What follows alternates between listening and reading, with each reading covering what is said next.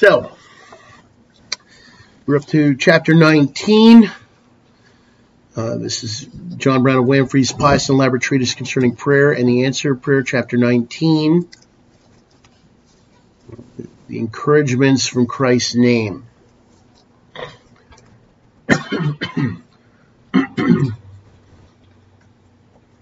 The pull verse, John 14, 13 and 14. Whatsoever you shall ask in my name, that will I do, that the Father may be glorified in the Son. If you shall ask anything in my name, I will do it. So we're going to be looking at encouragements to prayer from the name of Christ. And as we get into this, it will be, I think, pretty clear point by point what he's trying to direct you to consider. If you understand the name of Christ is pointing to his mediatorial office, if you have a grasp to some degree of why it was necessary that the eternal Son of God becomes a man and assumes and undertakes for sinners of mankind, some of the things we've been talking about the last few weeks, then not only should you be making use of that name in praying itself, but he wants you to understand that there are other encouragements that you can derive from this, right? So we've talked about, what it is to pray in the name of Christ and why that is important. In fact, why it is so important that prayers offered up apart from Christ really are not going to gain the divine approbation, and so they're not going to come before God in a gracious manner. They're not going to be up for receiving a return of prayer, an answer of prayer. So the things we've talked about in prior chapters, all of that is important. But Brown doesn't want you to think that, and any more than he wanted you to think that praying in the name of Jesus was just something you do by rote. You should be meditating upon, the implications, why you should be doing it, what you intend in that you're not seeking anything on your own merit, and so on. All those things we talked about before. But beyond that, as we contemplate praying, he's saying that there are actually additional encouragements to pray. Right? Additional encouragements you can take to this duty of prayer, to seeking a return of prayer. Things that you can derive from taking, I think, a proper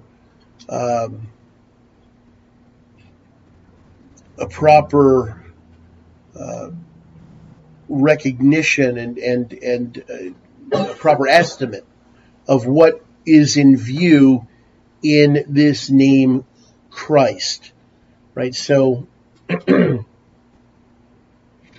talking about the person, the divine person.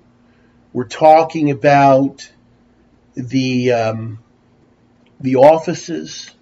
He's a prophet. He's a priest. He's a king. In the matter of prayer, what is the office that is most prominent is his priesthood. But when we say it's most prominent, it's not the only thing that is in consideration. So these other offices have bearing, and just the general office of mediator has bearing. Right? It should, the more we understand it, the more we concentrate, meditate, contemplate what that means to us in our condition. Brown is saying there's a lot here, and you can derive a lot of encouragement.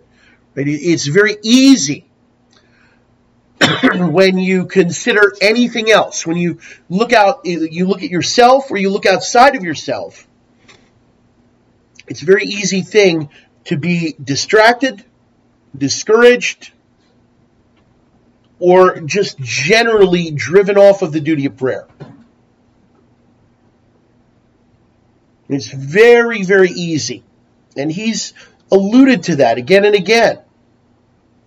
This is not something that, for example, the natural man wants to do, right?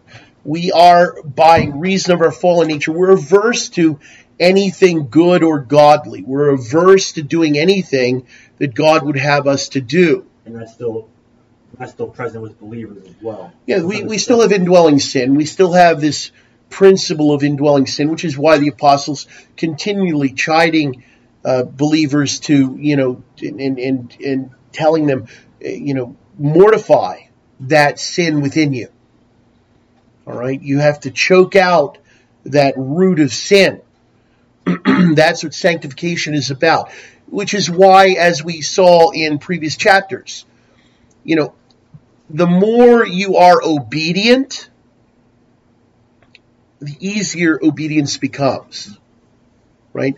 When you give in to sin, when you depart out of that narrow way, you stop to smell the roses, as it were, in the world.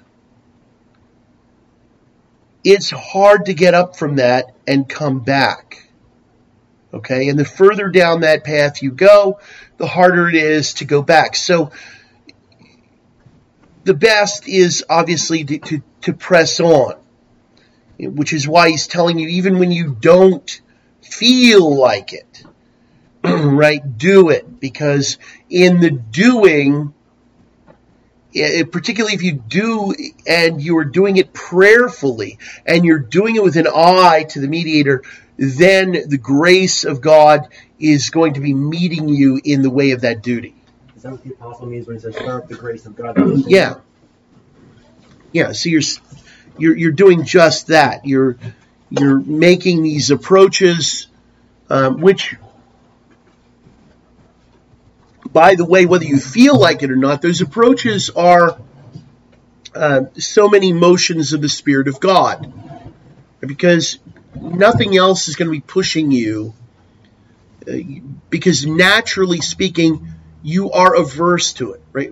This is why, and you can go so far in these motions without being saved. You can taste of the good gifts and have a certain participation in the motions of the Spirit of God without being saved. However, if you persevere in that, the very fact that God is drawing you, right, is an indication that there is probably a gracious intent, because there's nothing else in that, right? There's no evidence in that for anything other than God has a gracious purpose toward me. Okay? That's not to say everyone who is brought into that, the realm where the Spirit is working, that they're always going to persevere. But it is to say that you are now in a place where you're continually being challenged to rise to meet the working of the Spirit of God. And perseverance ultimately is the proof positive that you're elect. That you, when Peter says, make your calling and election sure, he's giving you a to-do list, which, if the Spirit of God is working in you, it doesn't really seem quite so onerous as those kinds of things do to people in whom the Spirit of God is not working, right? When the Spirit of God is not working, the law of God just simply sounds like this very harsh, foreboding list of things I'm not allowed to do. It honestly, I think it sounds to people, and if you talk to people, it sounds to them like what you're trying to do is take all the joy and fun out of life. You're being a Puritan. You're being a Puritan. Yeah, they perceive it that way, and rightly so, because everything in them is contrary to what God is saying is good and true and right. But as the Spirit of God starts working, all of that changes, right? Because as Jesus says, if you love me, you'll keep my commandments. So, you can keep the commandments in a slavish fashion, but when you start keeping the commandments and one day you wake up and you say, I like doing this. And I don't find this at every respect troubling and difficult, or I don't find it in every respect repulsive. There are things I'm starting to find I like about this. I'm finding, pleasure in this. And if you were to tell your worldly friends that, they're going to look at you and say, "Are you crazy?" Right? Because they don't get it. But for you, as that changes, as the Spirit of God is working, and that changes, there is that rising where you're meeting the Spirit working in you is meeting the Spirit of grace in the Word of God, and you come to realize you actually have the same desires and purpose. That there's this formation, right, which is what the new man, the new creature is when you're born again. But that old creature, the old man, that body of sin, the body of death, remains to some degree. You're going to deal with that until you die. Right? So the more you mortify, the more you rise up to meet the challenge, the less troubling that's going to be. The more you succumb to that, the harder it is.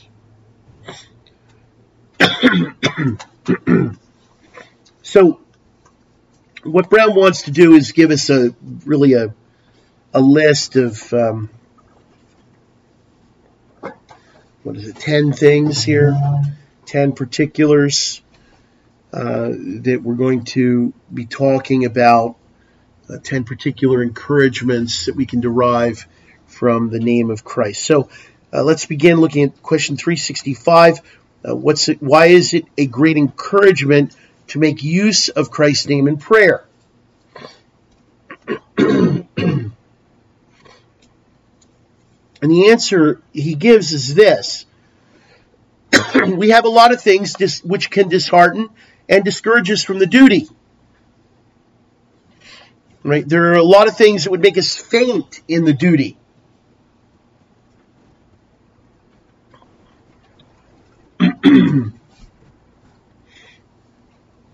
And again, as I said before, realistically, what's going to discourage you and make you faint is when you, A, look at yourself, and B, start looking outside of yourself at the world. Right? That's the quickest way to discourage yourself. And so the converse, the flip side of that is, if you look to Christ and you take encouragement from His name, that's really the answer here. So the remedy proposed then, B, 365B, is a right taking up of the name of Christ. And again, he says His person, His offices, His work as a mediator, an advocate, and an intercessor.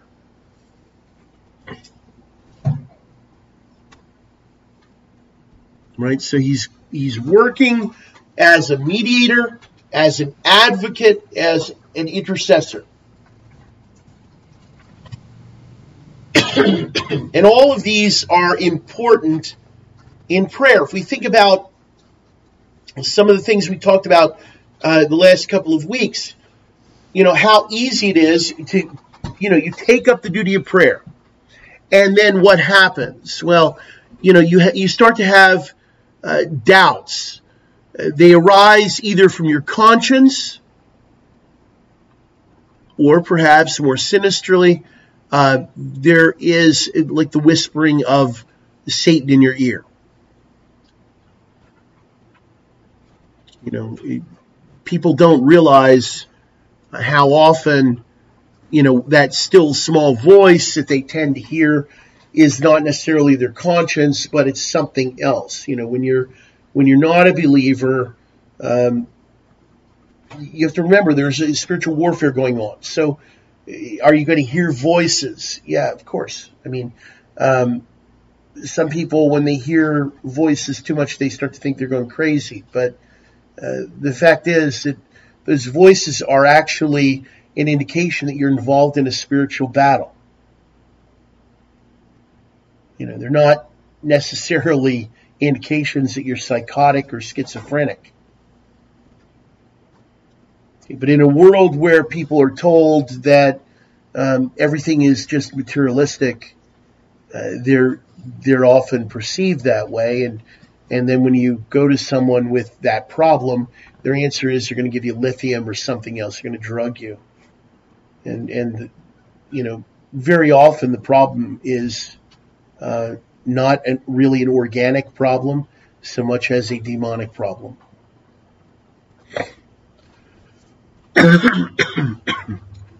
So anyway, we're going to be looking now at the particulars that he wants to instance. 366, the first particular, discouragement, and then such as who, and then what comfort in praying in Christ's name. And while not all of these instances are going to give us a who, an example in the Bible, a lot of them he does. And so let's take up the first particular discouragement, 366a.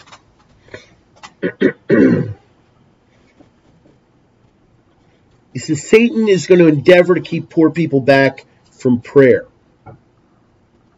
And he's going to do this by trying to convince them it's in vain for them to seek the Lord. Because after all, the Bible, and the Bible does say this, he doesn't hear or regard the prayers of sinners.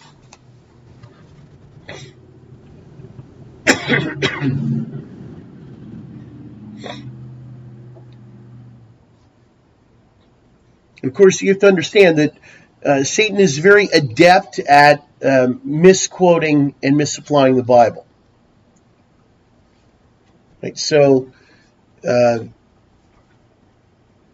not hearing the prayers of sinners has to do with, people who are crying out to him, who are just impenitent, hardened people who are, in a dire strait, and now they think all of a sudden they're going to call out to God. That's not a good time to be seeking to make amends, right? That you have no guarantee God will hear you. But God does tell all men everywhere to pray. And so obeying the duty and doing it from even from a simple consideration that I'm trying to do what I'm supposed to do. You're making an approach, and it could be that God is working in you, and it could be that as you make that approach, that God is going to meet you in the way, right? And it may not be at the first instance. It may be after some striving, right? But anyway, the point is, Satan is going to be very busy trying to discourage you and dissuade you from praying, right? And just, giving you, Satan would like you to take the perspective of what difference does it really make? And this is the prayer equivalent of when you start telling people about predestination and people say, well, if I'm elect, I'm elect, and if I'm reprobate, I'm reprobate. There's nothing I can do about it anyway. Yeah, when people are talking like that, that's the way a reprobate would talk. All right, you make the wrong conclusion from that. You take away from that the wrong idea. The ends without the means, right? Yeah, you're assuming an end without considering the means. You've been told to take use of and make use of a series of means. And rather than that, when you find out this is the end of all things, there's going to be a distinction made, and it's predestined. Therefore, you have this idea, and this is expressed. You see this in a lot of fatalistic type thinking in literature. They have this idea that this is going to happen, will or nil, right? If I do or if I don't, doesn't really matter. Well, actually, everything you do matters tremendously, right? Because God is going to work and accomplish in and through you what He wants to do, for sure. You're going to glorify Him either willingly or unwillingly. Absolutely the case. All right. But that's not realizing that, okay, a reasonable, sensible person, whether or not you were elect, if you were just reasonable, that shows you that people who are reprobate are actually out of their minds. Okay, because hearing that, the proper reaction would be something along the lines of, what must I do to be saved? How do I don't want to be in that category of reprobate. All right. And yet a lot of people, when they hear that, they just say, well, and the reason they do is ultimately because they don't want to leave off sin, which is, that's a normal, natural response of fallen people. I love my sin. I certainly love it more than God, right? It turns out I actually love it more than I love myself because, it's going to bring me to a horrible end. Okay, but until and unless God starts working on people, the wicked are out of their minds. Okay, not in every respect. I mean, there are things that they can do and all, but they are literally, when it comes to this sort of thing, they're out of their minds. I've heard people say things that if I had recorded it and played it back, and it wasn't them, if I was asking them to comment on someone else saying it, they would just say, well, that's crazy. Why would anybody say that? I mean, at an abstracted level, they could acknowledge it's insane, and yet for themselves, they would choose that insanity. All right, so who does he bring? This 366b, this discouragement. He says, well, and if somebody has Zechariah 3:1, we can look at this. The case of Joshua the high priest. He stands before the angel of the Lord, and Satan is there at his right hand to resist him as an adversary. Zechariah 3:1, and he showed me Joshua the high priest standing before the angel of the Lord, and Satan is standing at his right hand to resist him. Yeah, and so that's a good picture of that kind of satanic resistance to prayer. Right? You're about to pray. You're going to consider praying. And you hear, whether audibly or, internally, you, in some fashion or other, hear that what you're about to do is pointless, right? The thought crosses your mind. Where did that thought come from? Well, again, in this case, let's assume it's from the devil, right? Satan is watching very carefully over people to make sure that he doesn't lose anything that's been committed to his trust. And so he's going to resist him. But look, the comfort in praying in Christ's name, 366c, he says, if you look at verse 2 there,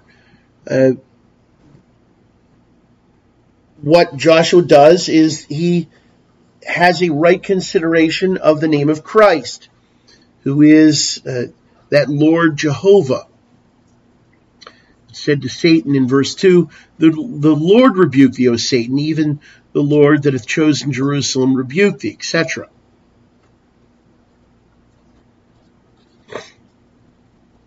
And the point is that although we're sinners, we're not standing before God in prayer on our own account. We're not seeking anything on our own account, but we're seeking everything on account of Christ and for his sake. And he is righteous and holy and undefiled. He's satisfied the justice of God. And so whatever the endeavoring on the part of Satan, the fact is that if we look to Christ and consider what he's done, it's very easy then to make use of what he's done and allow that to rebuke that satanic doubt that has come to you.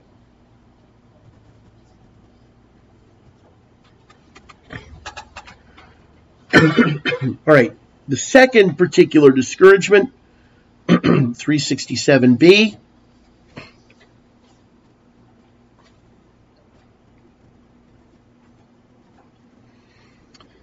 He says it's like when we are conscious of our original corrupt nature and our estrangement from Christ and from the covenants of promise, when we're conscious of the sins of our youth. He says these things can all stare us in the face and in essence say to us, well, it's vain to call on the Lord. He's not going to hear. What were you thinking? Consider who you are. Consider what you've done. You have nothing on him. And he says, okay, so such as who? 367b. He says, well, this is sort of like that poor woman of Canaan.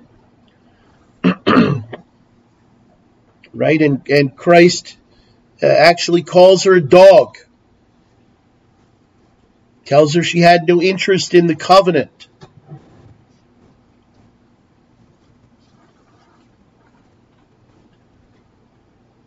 She's an alien. She's a stranger.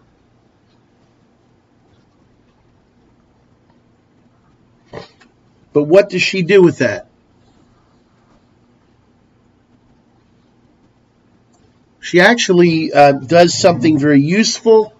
And in fact, on this verse, Samuel Rutherford based his entire book, that treatise on the trial and triumph of faith, on this encounter. She takes all of that and she says, yeah, I'm a dog. Yeah, I'm an alien. I'm a stranger, right? But instead, and this is 367C, she basically says, I'm not seeking anything on my account. I'm seeking it on your account. I know you're the son of David and you're merciful.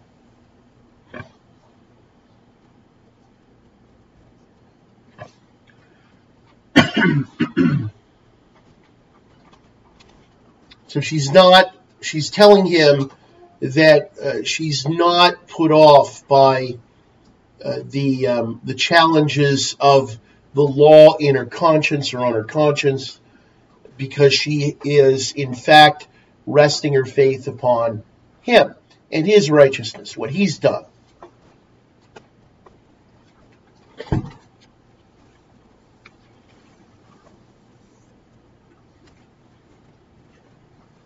And that, of course, is a very important point.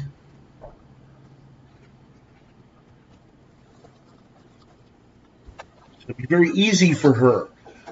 It'd be very easy for you. I mean, imagine approaching Christ and he says, you're a Gentile. You're an alien. You're a dog. Most people, and this is the way most people react, again, when they hear the law. They hear it and they begin to resent. I don't like anybody calling me this. I don't like anyone insinuating I'm not a good person. I don't like anyone insinuating there's something fundamentally defective about me. As long as you're carrying that pride around, you are a hopeless case. This woman is devoid of any pride. She instead is exercising full faith that he is able, and despite what he said to her, that ultimately he will be willing to have mercy upon her. So Brown is saying it's a good example for us. When challenges of conscience come, when you're about to pray and you say, well,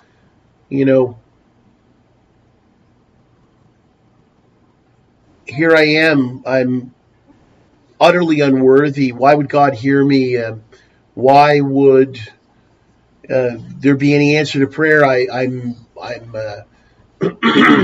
I'm fickle in my walk. I'm unstable. Brown is saying, again, you're going to be put off from the duty of prayer as long as you're looking at that stuff in yourself.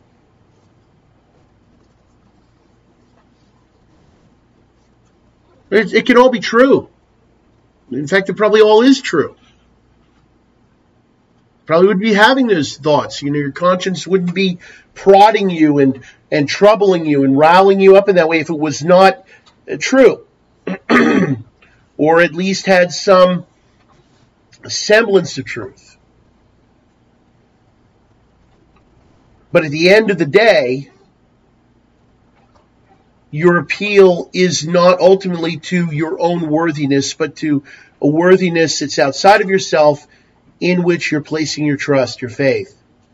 And that is Christ. All right, the third particular discouragement, 368A.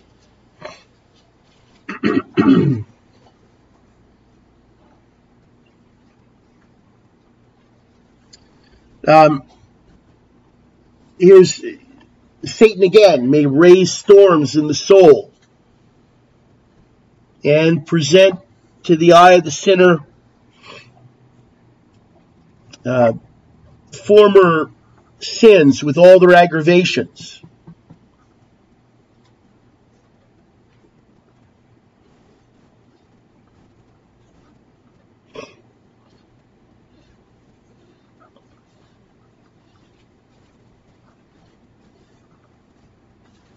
And the who in this case, 368b, he says there's Daniel. Daniel has all these challenges of sin and all the aggravations thereof in his prayer. He says, we know because in Daniel 9, verse 5 and forward, but he urges in his petitions, which we see in verses 17 and 18 in Daniel 9, he urges his petitions, and this is 368c, for the Lord's sake, for his great mercy's sake.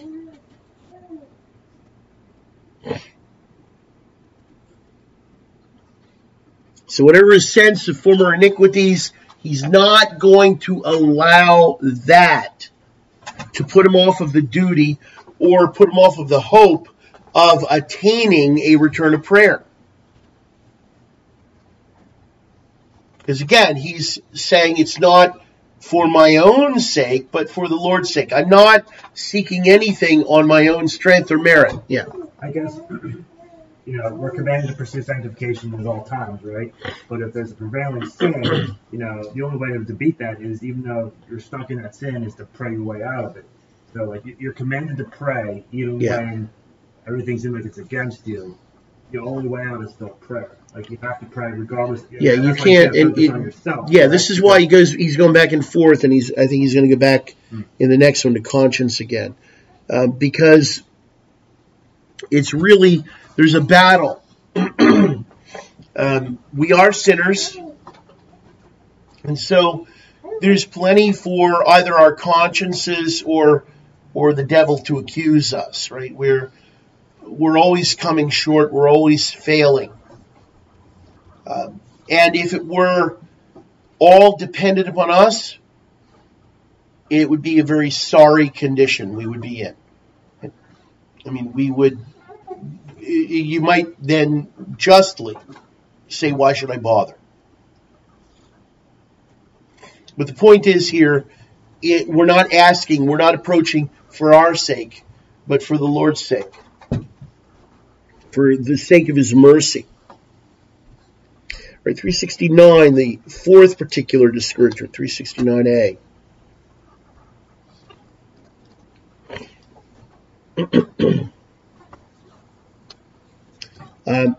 He brings up the conscience of guilt staring us in the face. Right, we are conscious of our guilt now. Our conscience is in fact confirming that we are guilty. And he says that, the effect of that, he says it's sort of almost pushing your petitions back into your throat.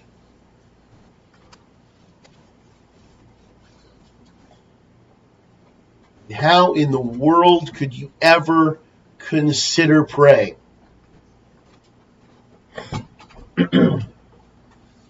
And here he raises a case, 369b, raises a case of Jeremiah and of David.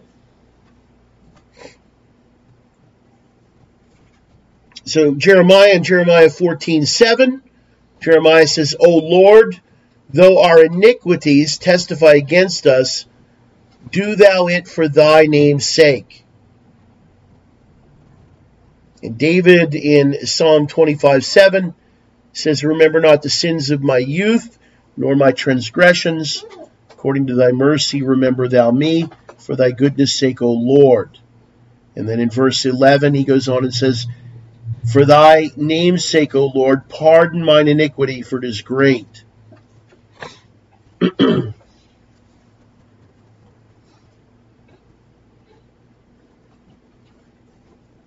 And so the comfort here in praying in Christ's name, 369c, is this, that when we rightly consider and improve upon that name, we're going to very quickly remove the difficulty And we're going to give ground to express free grace, expect free grace, and the outflowings of free mercy, despite our sins. Because again, we're not grounding any hope or confidence in our sin, in ourselves, in our weakness, in our frailty, in our failings.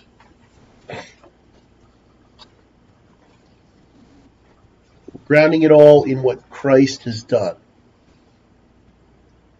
So as soon as you can get that down, get that point down, you're going to be in a much better position to go forward in a way that is, in fact,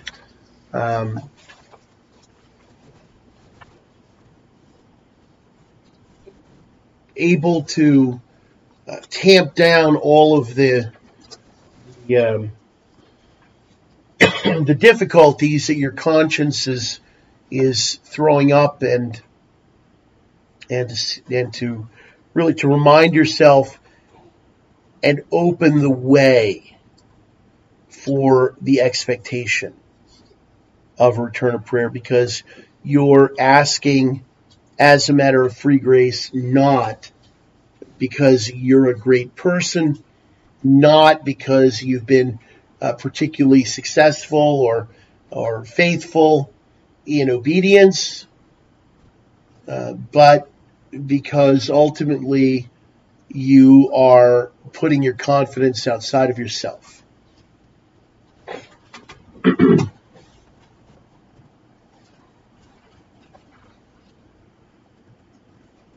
All right. The fifth particular discouragement, 370.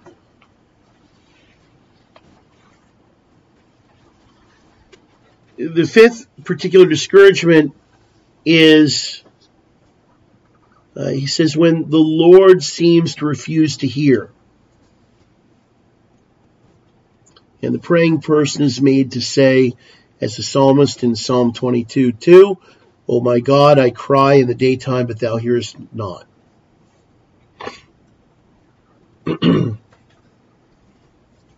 So what's he talking about here? Here I would suggest that his reference is to something that is more along the lines of experimental religion. And by that I mean, when you pray, when you are exercised in prayer, there will be a time when you are praying, and if you really enter into the duty of prayer, the grace of prayer, you're going to all of a sudden realize that you were hurt. Right? You're going to know it, and the only thing I can say to describe this is, what he's talking about is this: when you're talking to someone, very often you can tell whether or not they're listening, right? Whether or not they actually acknowledge that they're listening or not. Very often you have a sense that that person actually heard me or didn't hear me, even if they're looking directly at you. So what he's saying is this: when you get to this point where you do on occasion have a sense that you've been heard, but now he's saying the opposite, right? You have the sense that I'm praying, but I'm not being heard. I'm talking, but it's like there's no one there. Okay, now, a lot of times, not always, but a lot of times, that is actually what happens when you have done something to grieve the Spirit of God. You've not just sinned in some sort of common, in lesser fashion, but you have given vent to either an egregious sin or some habitual sin has arisen and shown itself. All right, but regardless of how you get to this, Brown is saying this: there are going to be times when you pray, and it's the opposite of those times when you have a sense that you've been heard, where you're going to have this sense, no matter how long you go on in prayer, you're going to have this, it's a sinking feeling in your stomach, like I'm not being heard. Doesn't matter how much I cry out, like the psalmist says, you're not hearing. I know you're not hearing. You know, and of course, it's not that God isn't hearing, like he sort of missed what you said, but it's making you know that he's not hearing. Yeah, it's sort of, you know, looking at you as you're talking to him, but he's not responding. You're not getting anything back at that moment, right? So that part of the communication and communion has been removed. And Brown is saying when that happens, and this is only something that happens, I just want to point this out. I think this is only something that happens when you actually get to the point where you, in the course of praying, you have those times where you are quite aware that you've been heard. Because you can't know that you haven't been heard. Right. Because clearly he's pointing to something here, and you have to have something against which to judge this. Okay, so this is why I'm saying now we're getting into the matter, I think, of experimental religion. Same thing with like the comforting of the Spirit. Like you don't know what's going on. Like how could you know you're not being comforted if you haven't been comforted in the first place? Yeah, there are things. There are experiential things about religion that occur in people in the midst of their devotion.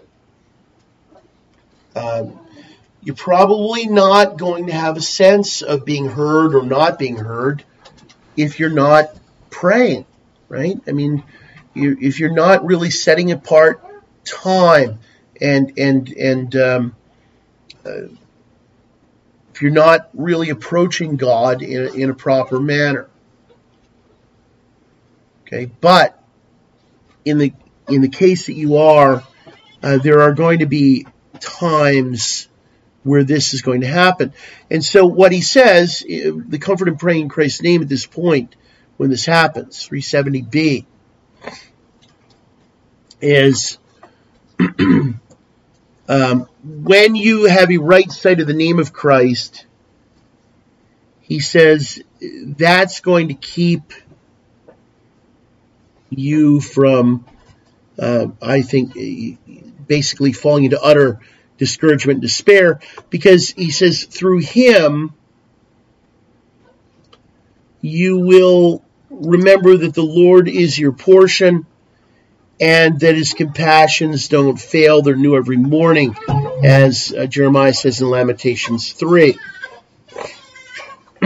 So the fact is that in this situation, God, although you don't have a sense of God's presence in your praying, you don't have a sense of God's comfort in your praying. Nonetheless, if you have a right apprehension of Christ and what he's done, you will have that stability in your praying, though your experience of God ebbs and flows. Okay? Yes, it's like pointing you in the right direction. Even though Yeah, you may not feel like you're going in the right direction, but if you know that you're going in the right direction, despite how you might feel at some moment about that turn you just made, yeah, you're going in the right direction. And that's still ultimately the work of the Holy Spirit. You feel the Spirit's comfort to a certain degree. As long as you're still focused on Christ, that's still the Spirit focusing you on Christ, correct? Yes. And there's another thing about this. Say that very often when you are first a believer, there are these times which are more sensible, that you may not have later on, not because you've done something to grieve God, but faith is all about walking by faith, not by sight. By faith and not by sight, right? So you're being called out of that kind of comfort sometimes. Nonetheless, if you don't know what I'm talking about, it's something you should, I think, be seeking in your praying so that you are aware. Because as I've said before, and the Puritans talk about this, and Brown hasn't really gotten into this so far, although he's alluded to it, but the Puritans talk about praying something through. And what they're talking about is, in essence, something very much related to this particular point. You begin praying for something, about something, and you just don't have any sense of anything about it. You know, what will become of it, whether or not this is acceptable, but you persist, you keep praying. And there are times in the course of your persistence where you get to a point where you know that you've been heard. You know, and I honestly, I can't say much more about that other than, again, it's like the difference between, sensing that someone is in the room while you're talking or is actually paying attention, having a sense that they've actually heard what you said, that they've actually perceived the meaning of that. And there are times when you're praying through, you're praying over some matter, and you pray through. That is, you get to a point where you literally go from a point where you just have absolutely no sense that you're getting anywhere in praying to knowing that you know that prayer was heard, right? And from experience, I would say this. When you reach that point, there is an answer not far behind.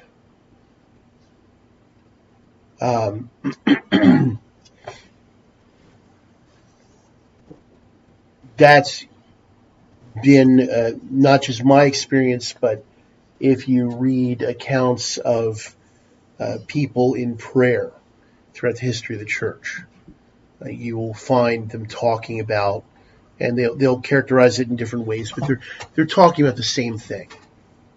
Okay. So anyway, if you don't have that, he's saying don't be discouraged. All right, let's move on to the sixth particular discouragement, 371a.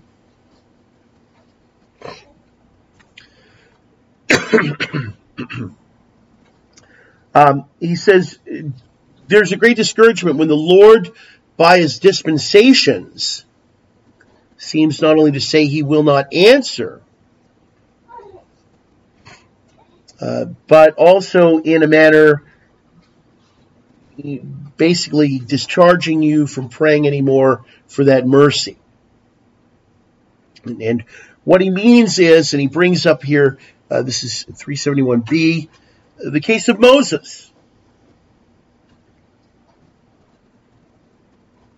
Moses is praying, and in Exodus 32:10, God says to Moses, "Let me alone, that my wrath may wax hot against them," he's talking to Israel, "and that I may consume them."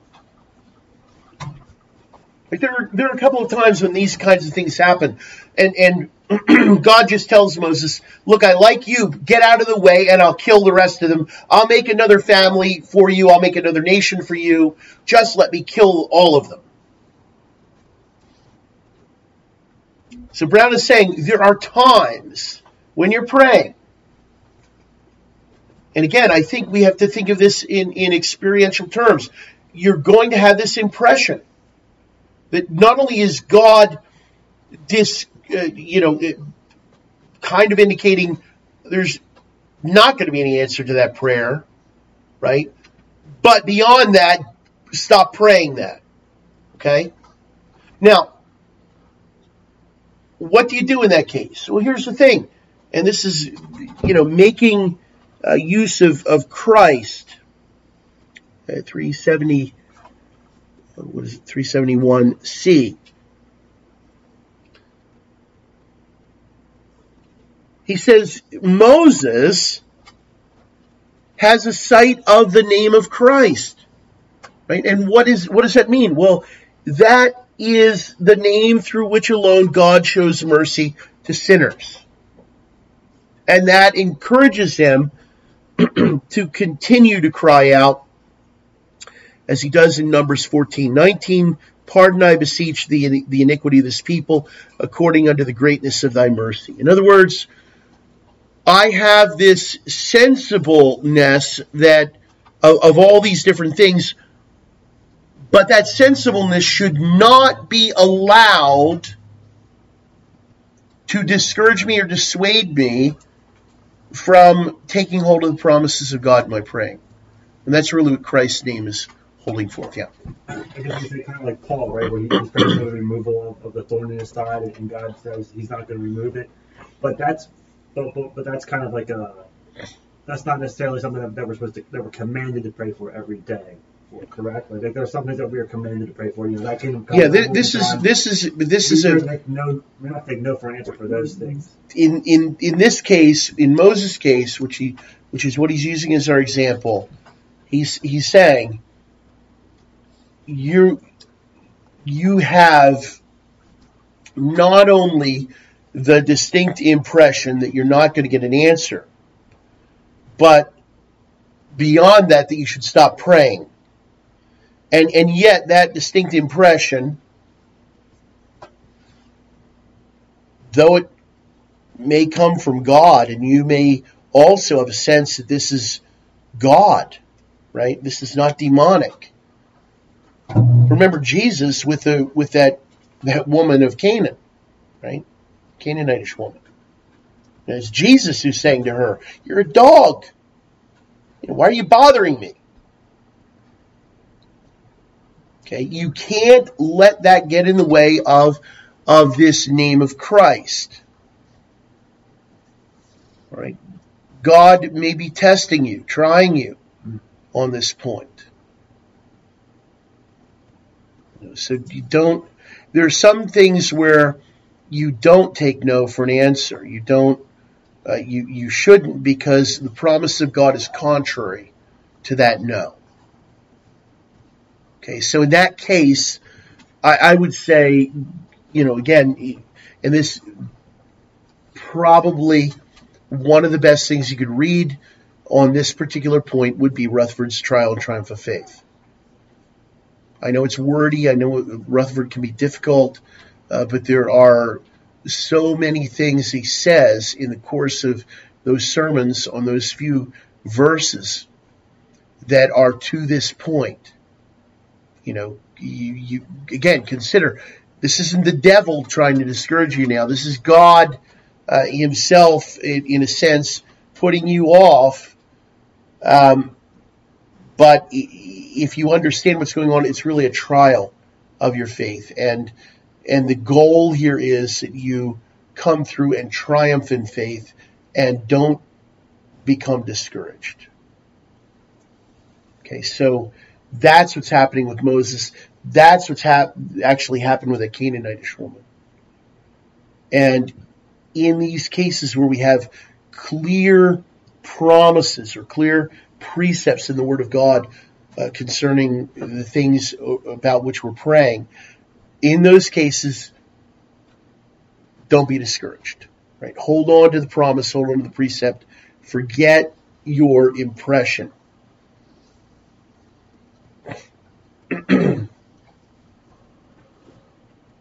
Now, this is important because what Brown is trying to get you to understand is, and this is pointing, I think, at a big problem in Pentecostalism. We're not saying that your Christianity should be just cerebral, that it should just be in your head. We acknowledge that there's an experiential aspect of the faith. All right, and that there's a sense in which it is a good thing to taste and see the Lord is good. Right, to have some experience of the divine. But what we're pointing out in this, what Brown is pointing out here, is even in that, we are to give supreme regard to what is written.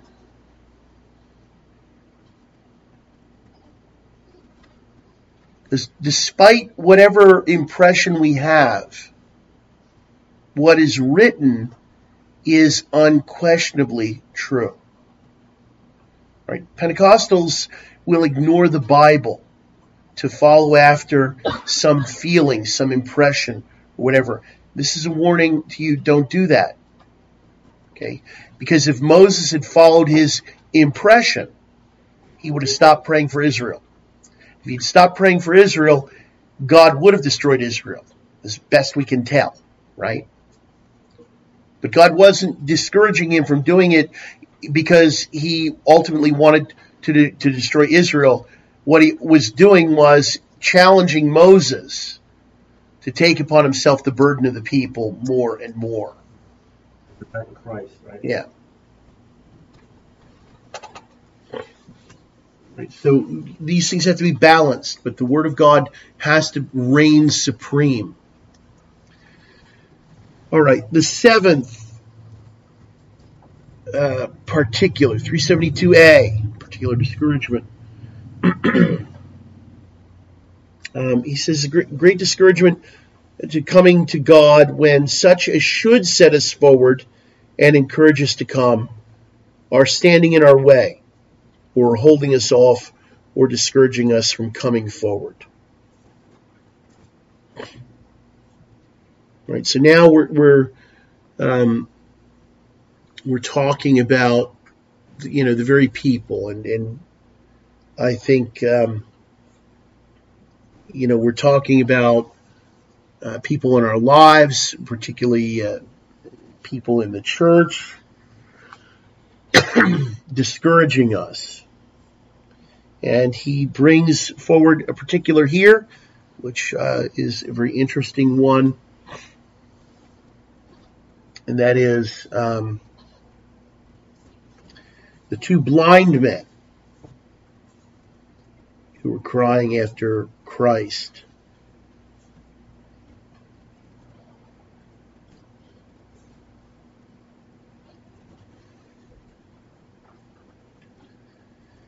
And so he says, comfort and praying in Christ's name, 372c, is where Christ is rightly taken up and his name considered. This difficulty is going to be very soon stepped over. Right? Remember the blind men, they're telling him, shut up. Don't cry out.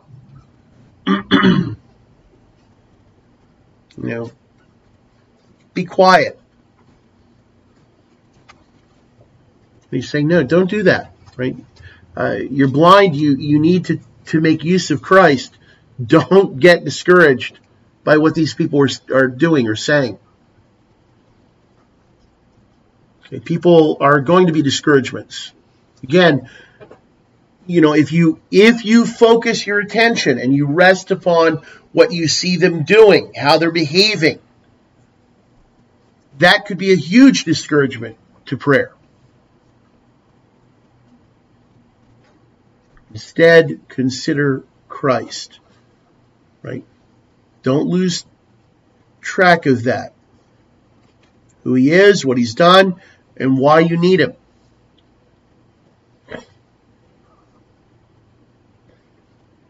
All right, 373, the eighth particular discouragement.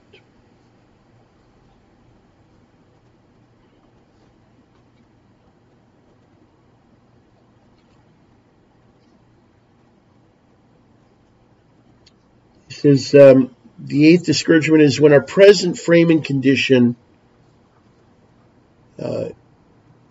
is such that our hearts are overwhelmed. And the waters are, as it were, coming in to our soul and sinking us down.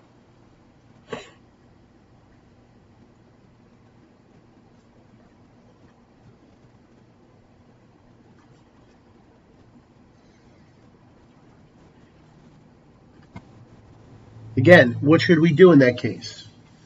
Focus on our frame, our condition, all the sorrows or whatever it might be that are overwhelming us.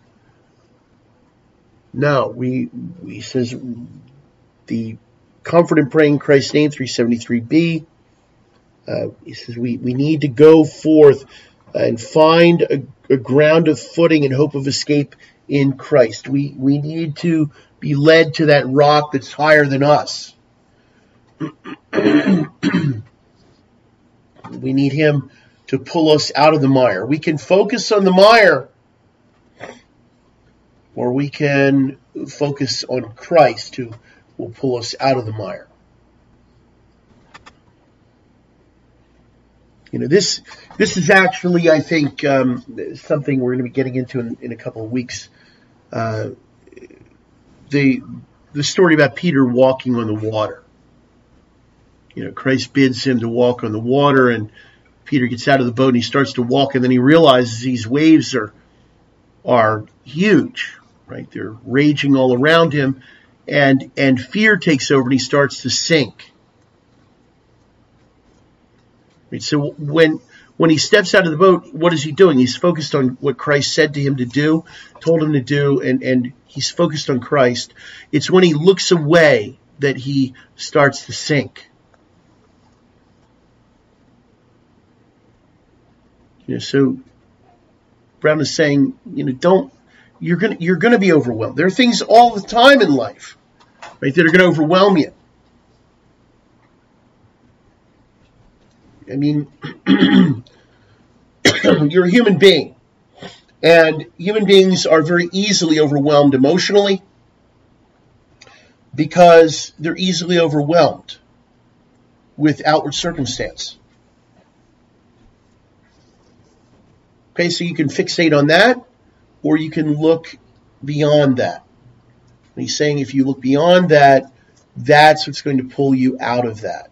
Right? Don't keep looking at this circumstance. Don't let this overwhelm you. When you feel all of this coming over you, don't keep looking at that. Look outside of yourself. That's really what you're doing here. Make use of Christ. Don't keep looking at yourself and thinking, how can I depend more on me? All right, 9. The ninth particular discouragement, 374a.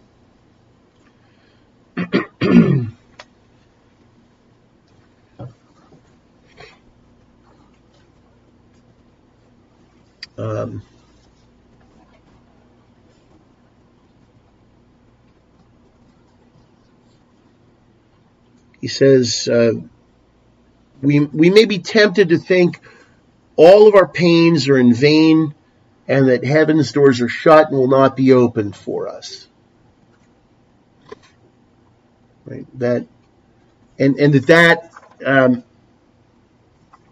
That's wisdom. Something wise about that. Saying there's not really. Because he says, again, 374b, the comfort and pray in Christ's name is the right thoughts of the name of Christ, the great high priest and intercessor, afford us ground to wait and cause us to say, Christ is the way. Christ is the door. He can open the treasures of heaven. He can rain down blessings and so on. So, we can again fixate on our own wisdom, which is not. We can think to ourselves that we are somehow so wise in our own conceits that we can't possibly find relief and so on. But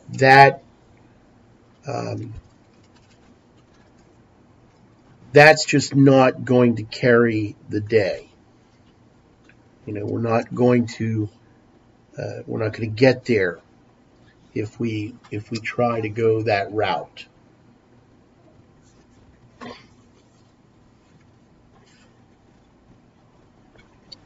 So there's one more. 10th particular discouragement, 375a.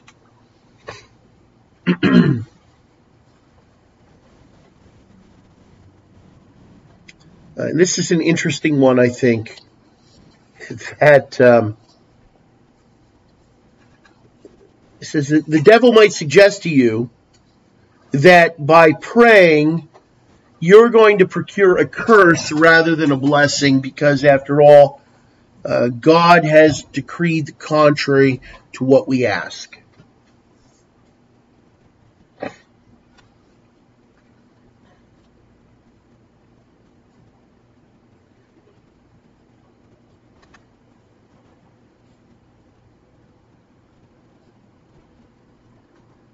And this is, again, the important point about praying according to the word and will of God.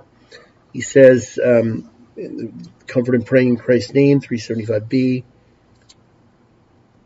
God's revealed will is our rule, so that if the thing we're asking is for God's glory and for our good, then we have ground to expect it in the name of Jesus. Why? Because he's faithful to fulfill every promise. So, as long as a promise, we're not really in a bad way here. Right? So we need, again, to consider that God would have us